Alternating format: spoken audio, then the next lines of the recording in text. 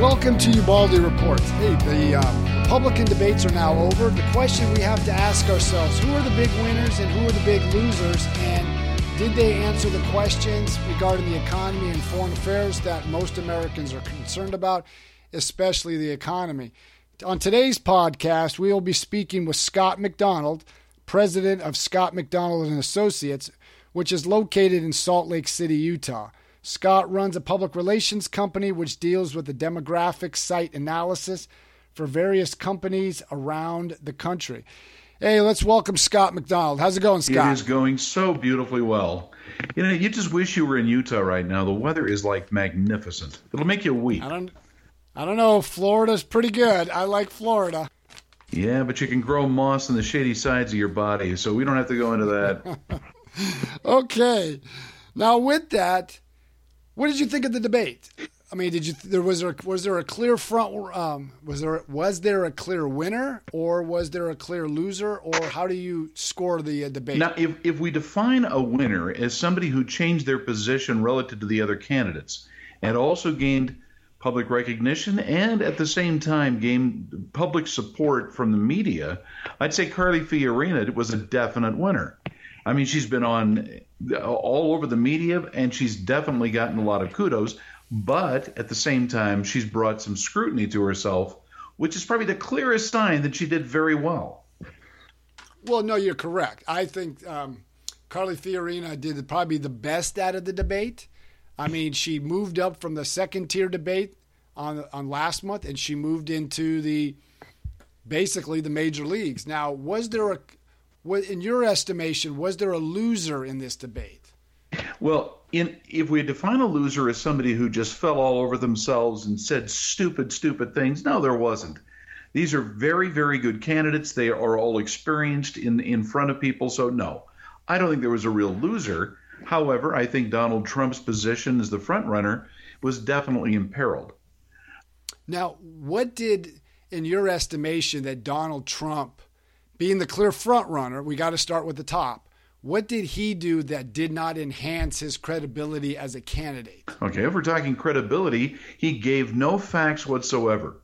Now remember, the people who are watching these debates are pretty savvy people.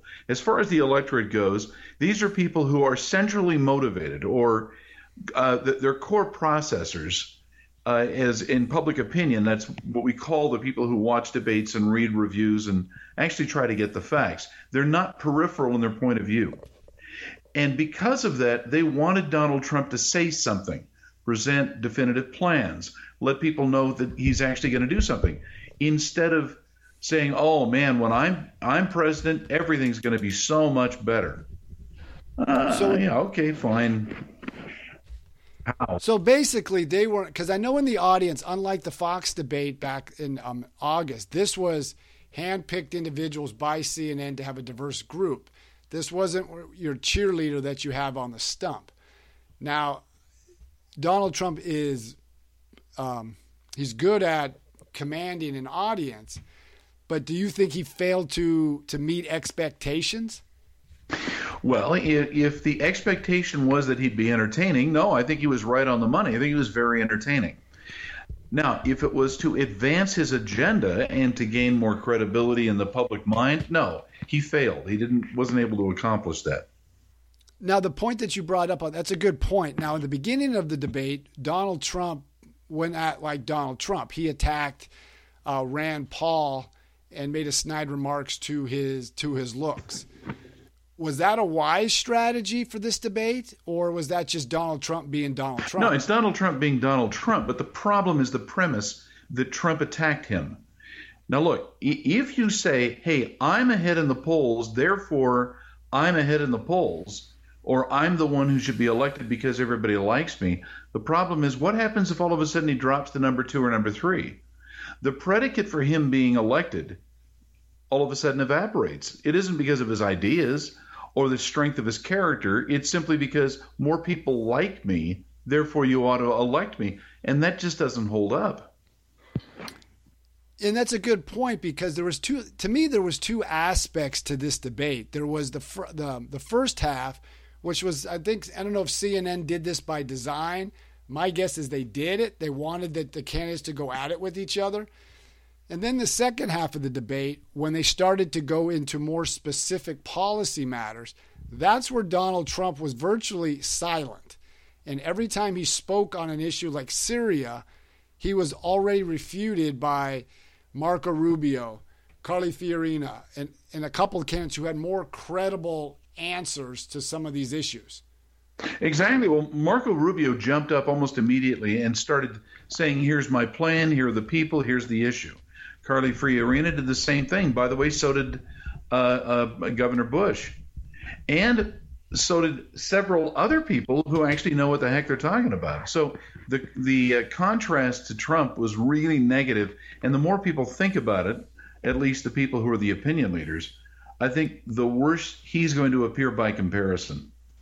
Well, I think one of the comments from one of the candidates was Marco Rubio when they started talking about Syria, and Donald Trump accused the other three senators on the stand that you didn't back Obama up when he wanted to bomb Syria back in 2013.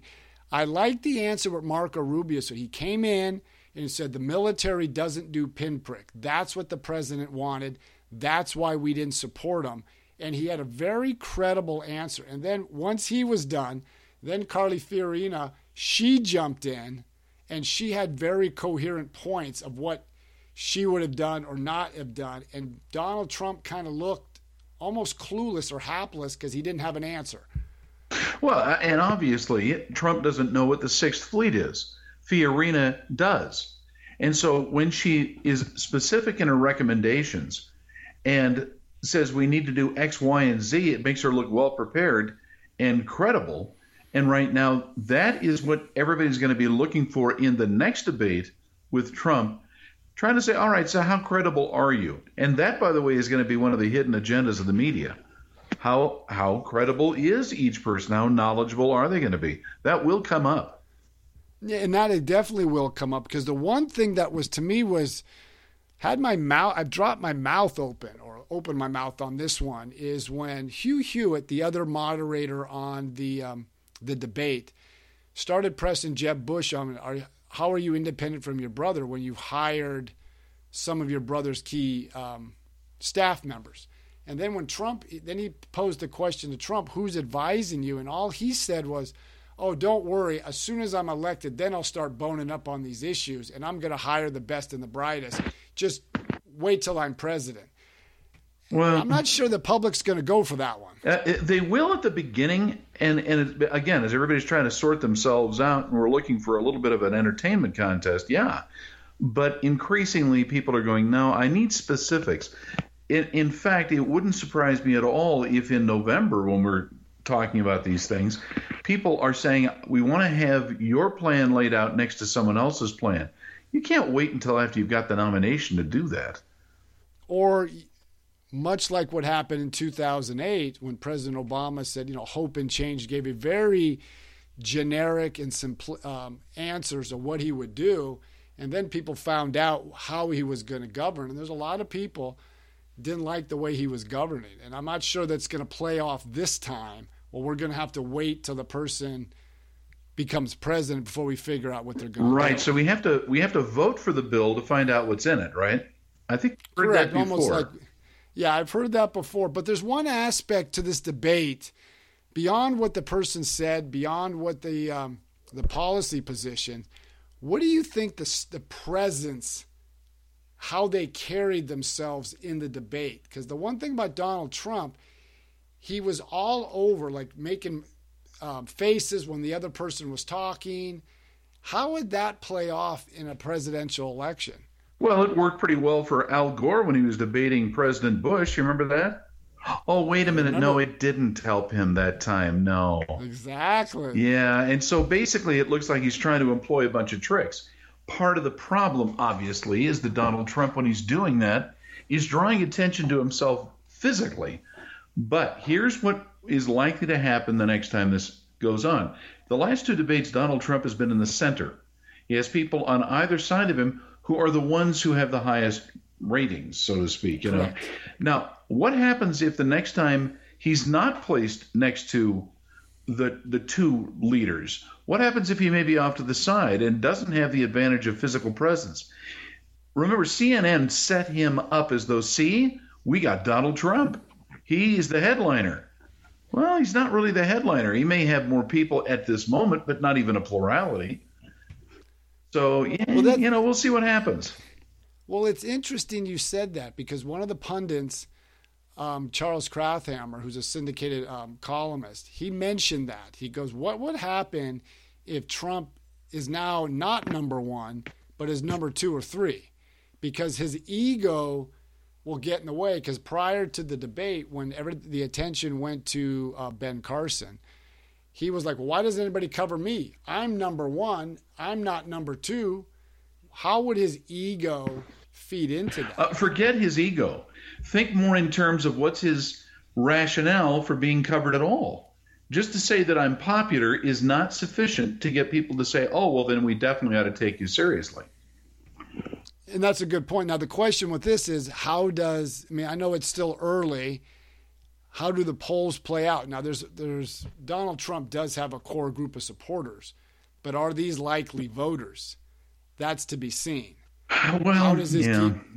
Well, because some of the pundits have mentioned those that support Trump now, they vote time and time again. That's to be seen. Right. Well, you know how President Giuliani was the leading guy to be beaten he didn't get to be elected. I keep forgetting.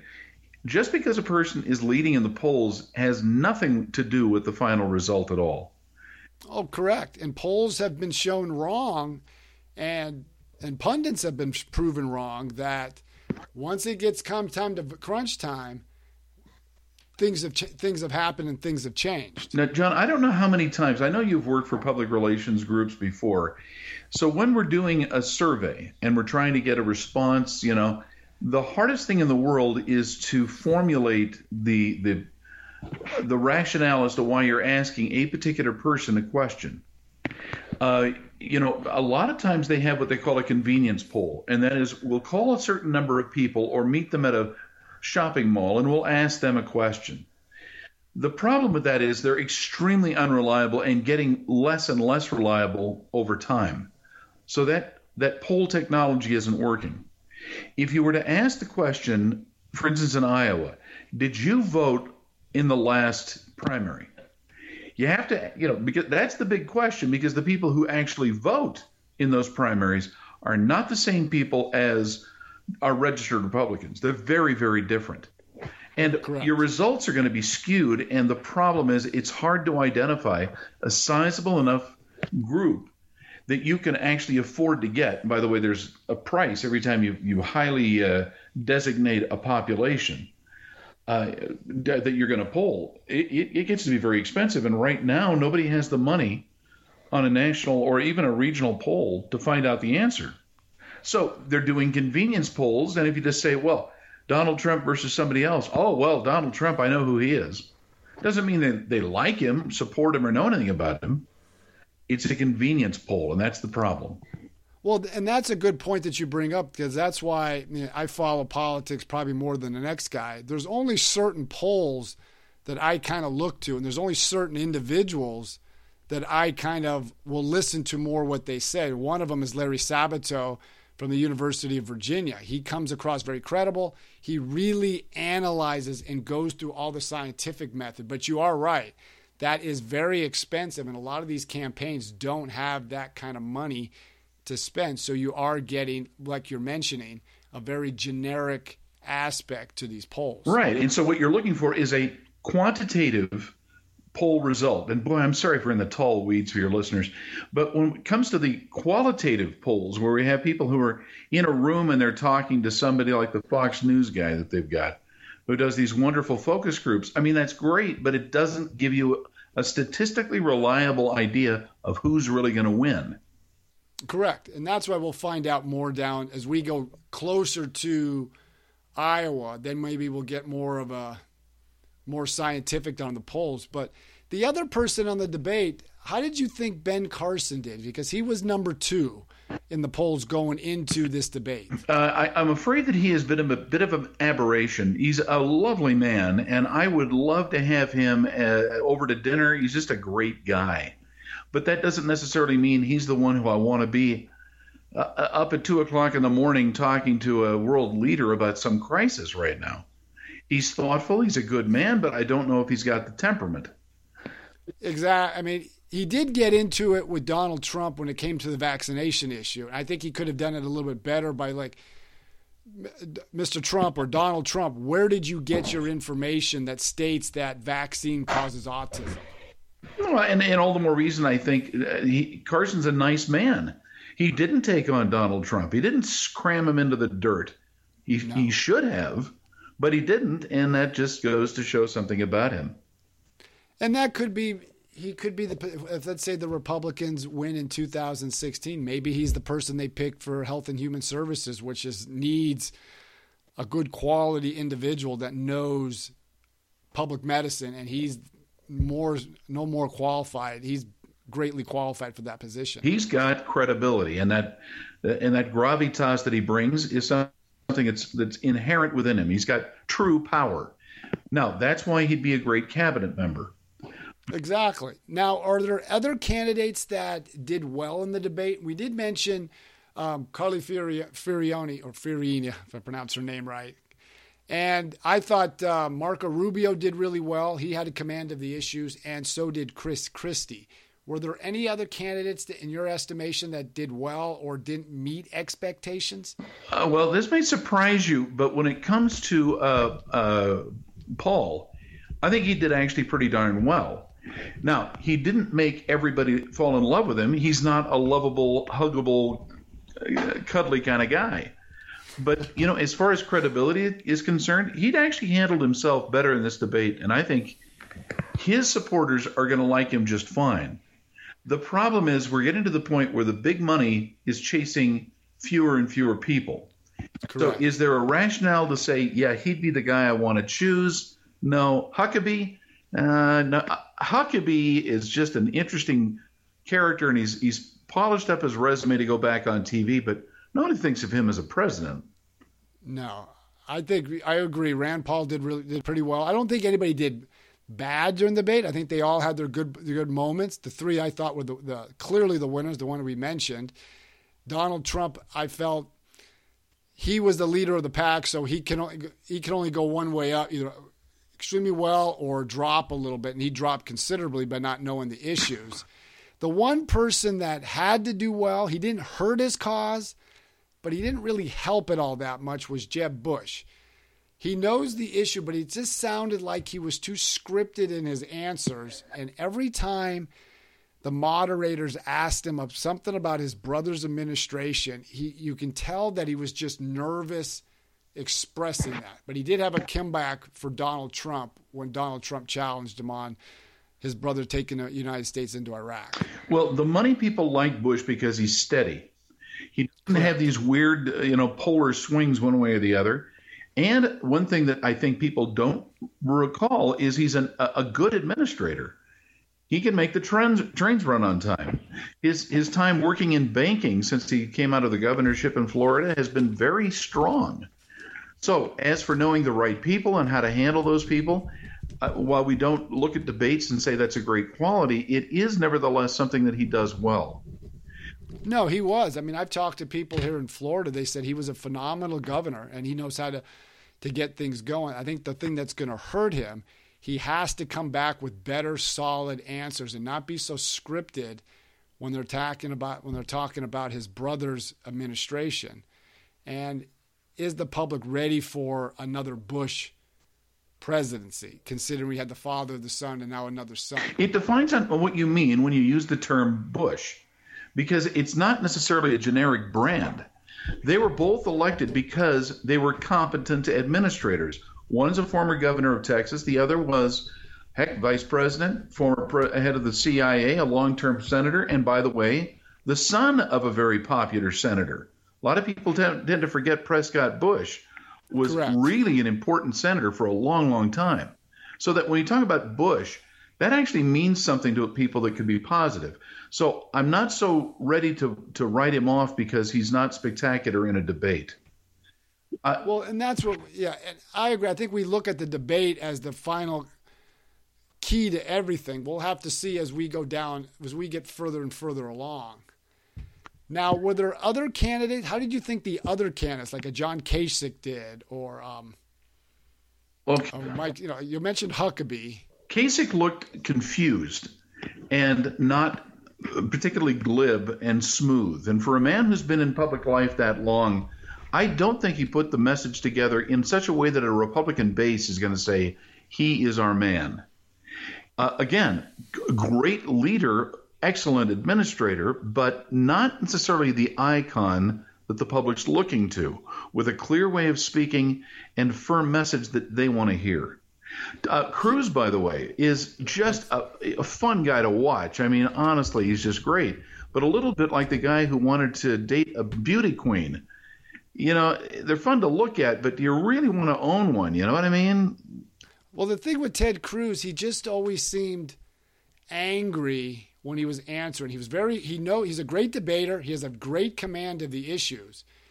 But I just think he comes across as very angry, and people got to watch this individual for 4 years on their television set. Are they going to want someone like that? And I agree with you with John Kasich. When he started talking about the foreign affairs, he just seemed kind of unsure of himself on a couple areas.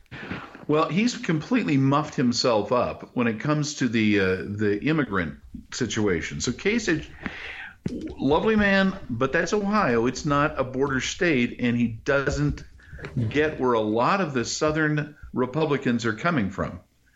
And they're seriously worried about this immigration thing, and he's a little bit more like, yeah, I think we need him. Sure, let's bring him in.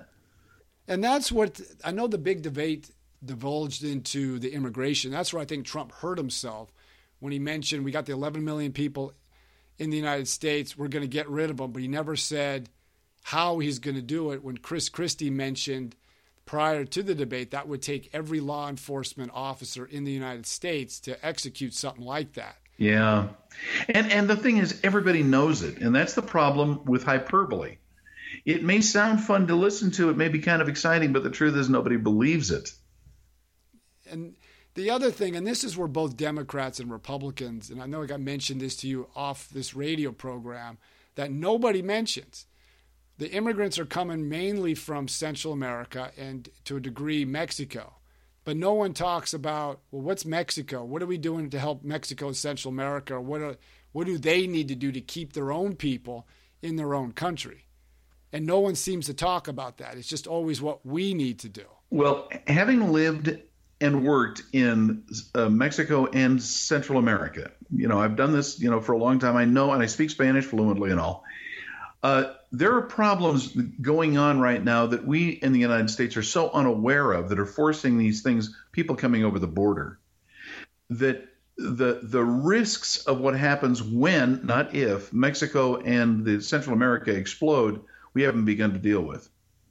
No, and you're right on the point. We look at they're here, but we're not fixing the problem over there, or at least because my dad was an immigrant. He came from Europe after the war.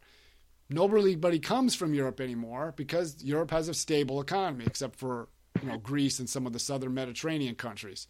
But for the most part, they don't come to the United States. So why not do something to keep them over there, build up their economy before they come here? And no one talks about that. From Republicans don't, and definitely the Democrats don't. And this is what it's odd that it's gone like that. But the other thing is, what questions was odd during this debate that was not asked? There was really very little about veterans, very little about the economy. They touched on it, but they really spent all their time on foreign affairs. But the only people who brought up anything about the economy were the candidates themselves. It wasn't the forum that allowed it. So no one was saying, all right, why are we having such a problem with unemployment or labor participation rate? What should the Fed do regarding the interest rates? Should they proceed? None of that was asked. Part of that reason is because I don't think the Democrats, and they're primarily the ones who are calling the shots at CNN, they don't want to get into that. Yeah, you make a good point because Thursday, the Federal Reserve, this is after the debate, but I know Wednesday, almost all the market, the stock market, Wall Street was watching with the bated breath, what's the Fed going to do on Thursday? And right. Fed kept the interest rates the way they are, and the stock market today just collapsed by 200 points. But nobody asked the candidate, so what do you think the Fed should do? Should they raise interest rates? What are you going to do to jumpstart the economy? It should have been a leading question. Oh, yes. But the other, sorry to interrupt this, the other leading question is what happened preceded to the debates. The last 3 or 4 weeks, the market's been in turmoil, been up a couple hundred points, then it plummets. No one's been talking about the impact of China, the collapse of their economy on the U.S. market and jobs here in America. Well, no one wanted to go into it. And no one, by the way, is also talking about one of the other geopolitical things we've got to take into account, and that's the price of oil. With the collapse of the oil market and gluts that have built up, I realize it's a shifting thing week by week, but it is undermining Russia's economy. It's undermining the Middle Eastern economies when that happens, and the United States has just voted that it should allow exports of oil, which we haven't allowed since the 70s. Well, that's huge. Well, the other thing is, with oil at its record low for right now, it's I think the lowest we've had it in years, this should have given infusion of capital into the consumer's hands. But the economy is not improving. It's still stuck at around a 2% growth. Nobody's expecting it to explode into 3 or 4%. I remember in September 1983, Ronald Reagan created 1.1 million jobs in just 1 month. Nobody's expecting that. But none of these questions were asked. Well, and that's an excellent point. Now, let's keep this in mind. The next president of the United States is being handed this bomb with a fuse that's fizzing away. That is Obamacare. I mean, in 2016, we're going to see pain that is going to drive down employment tremendously. Tremendously. When that happens, what's the next president going to do? Not just say, oh, I'm getting rid of it. They're being handed this terrible problem with the world markets. We haven't talked about it. Nobody wants to bring it up. But that's what the next president has to face. Until the media kind of gets the idea that we need to know this stuff, no one's going to ask. Well, no one is going to ask. And it's kind of ironic. Nobody mentioned Obamacare. They just said we got to get rid of it, and that was about it. But nobody talked about the impact of Obamacare next year, as you mentioned, into the how does that affect the economy? And the other thing that nobody mentions, what about the student loan debt? I mean, I know a lot of college students who either graduated or getting ready to graduate. And there was 2 college students who helped me with my crowdfunding video campaign. And I asked them about, what about when you graduate? They had a fear in their eyes that I have never seen among any college student. They're scared to death about what happens when they graduate in May. Well, it's a big problem. And for those of us who had graduate degrees, remember that used to be, well, I can go back and teach. But with the net and gross number of college students going down, teaching jobs are really at a premium. The tenure track ain't happening anymore. And so that whole idea about the academic world generating more people, getting them out into the world, into productive careers, I think the problem is they're unprepared to help that to happen. No, I agree with you. Now, what are the challenges ahead for the Republican candidates? The Republican brand itself needs to be rehabilitated, and that's not very hard to do, especially when you have the candidates like we do now. They're not saying, well, I'm a party apparatchik, I'm a new person with a new kind of philosophy. I don't think it's going to be hard, but they still need to concentrate on repairing that image. I would agree, and I think they also need to have a better coherent message, because in the first debate last month, they seem to have a hard time. How do you get people back to work so they're not tied to government? They're not like on unemployment, government assistance of some sort. They just never could express what they would do differently to change all that. Right. And John, one of those things that people have said the Republicans really have to be careful of is the media is inherently against them. The problem is media has become so splintered. Social media is one of the causes, but there's a million other ways to go about doing this. You can really go around big media. If you look at Fox News, for example, it is bigger in its ratings during most of the day parts than all the rest of the cable news stations combined. But they are struggling, and there's a great deal of fragmentation going on in the media. I think the old way of getting the message out is gone, and therefore that they have to be aware of new media conduits that they have to take advantage of. No, I agree. I think the Republicans have to look at social media. They have to look at everything. To keep blaming the media, that's great, but that may fix your base, but it's not going to get you new voters. Now, finally, on our last question, what are the challenges ahead for Hillary Clinton and the Democratic Party? Well, remember, credibility is king. The people who were the primary voter base for Clinton have really reached their pinnacle back in 2008. It ain't getting any bigger. And in fact, as people age, they become less and less enthusiastic about the Clintons and that whole old Democratic mojo. The Democrats have got to look like they have some relevance. If you look at every candidate that they're putting up, with a couple of minor candidate exceptions, everybody's in their 70s. These people are old, and some of them are looking pretty weird. Al Gore, they're still bringing up? Really? So these are people who younger voters are not enthusiastic about. They've got to create a predicate to get people up and out to the polls. And right now they're doing a terrible, terrible job at creating that. I think the big reason is what happened in 2010 and 2014. The Republican Party swept through the country. They put a big push in winning nationally. They won in the state legislatures, the governorship, the U.S. Senator, the House. And since the Democrats lost there, they don't have a bench to go to. Right. And one example, there's a couple college students that I know, and they're big liberal Democrats, and they were big Hillary fans. But once the foundation problem with Hillary came out and how she was getting money from Wall Street, getting money from very repressive countries around the world, I think that fed into that. You're just another establishment. It's all about you. What about us? Right.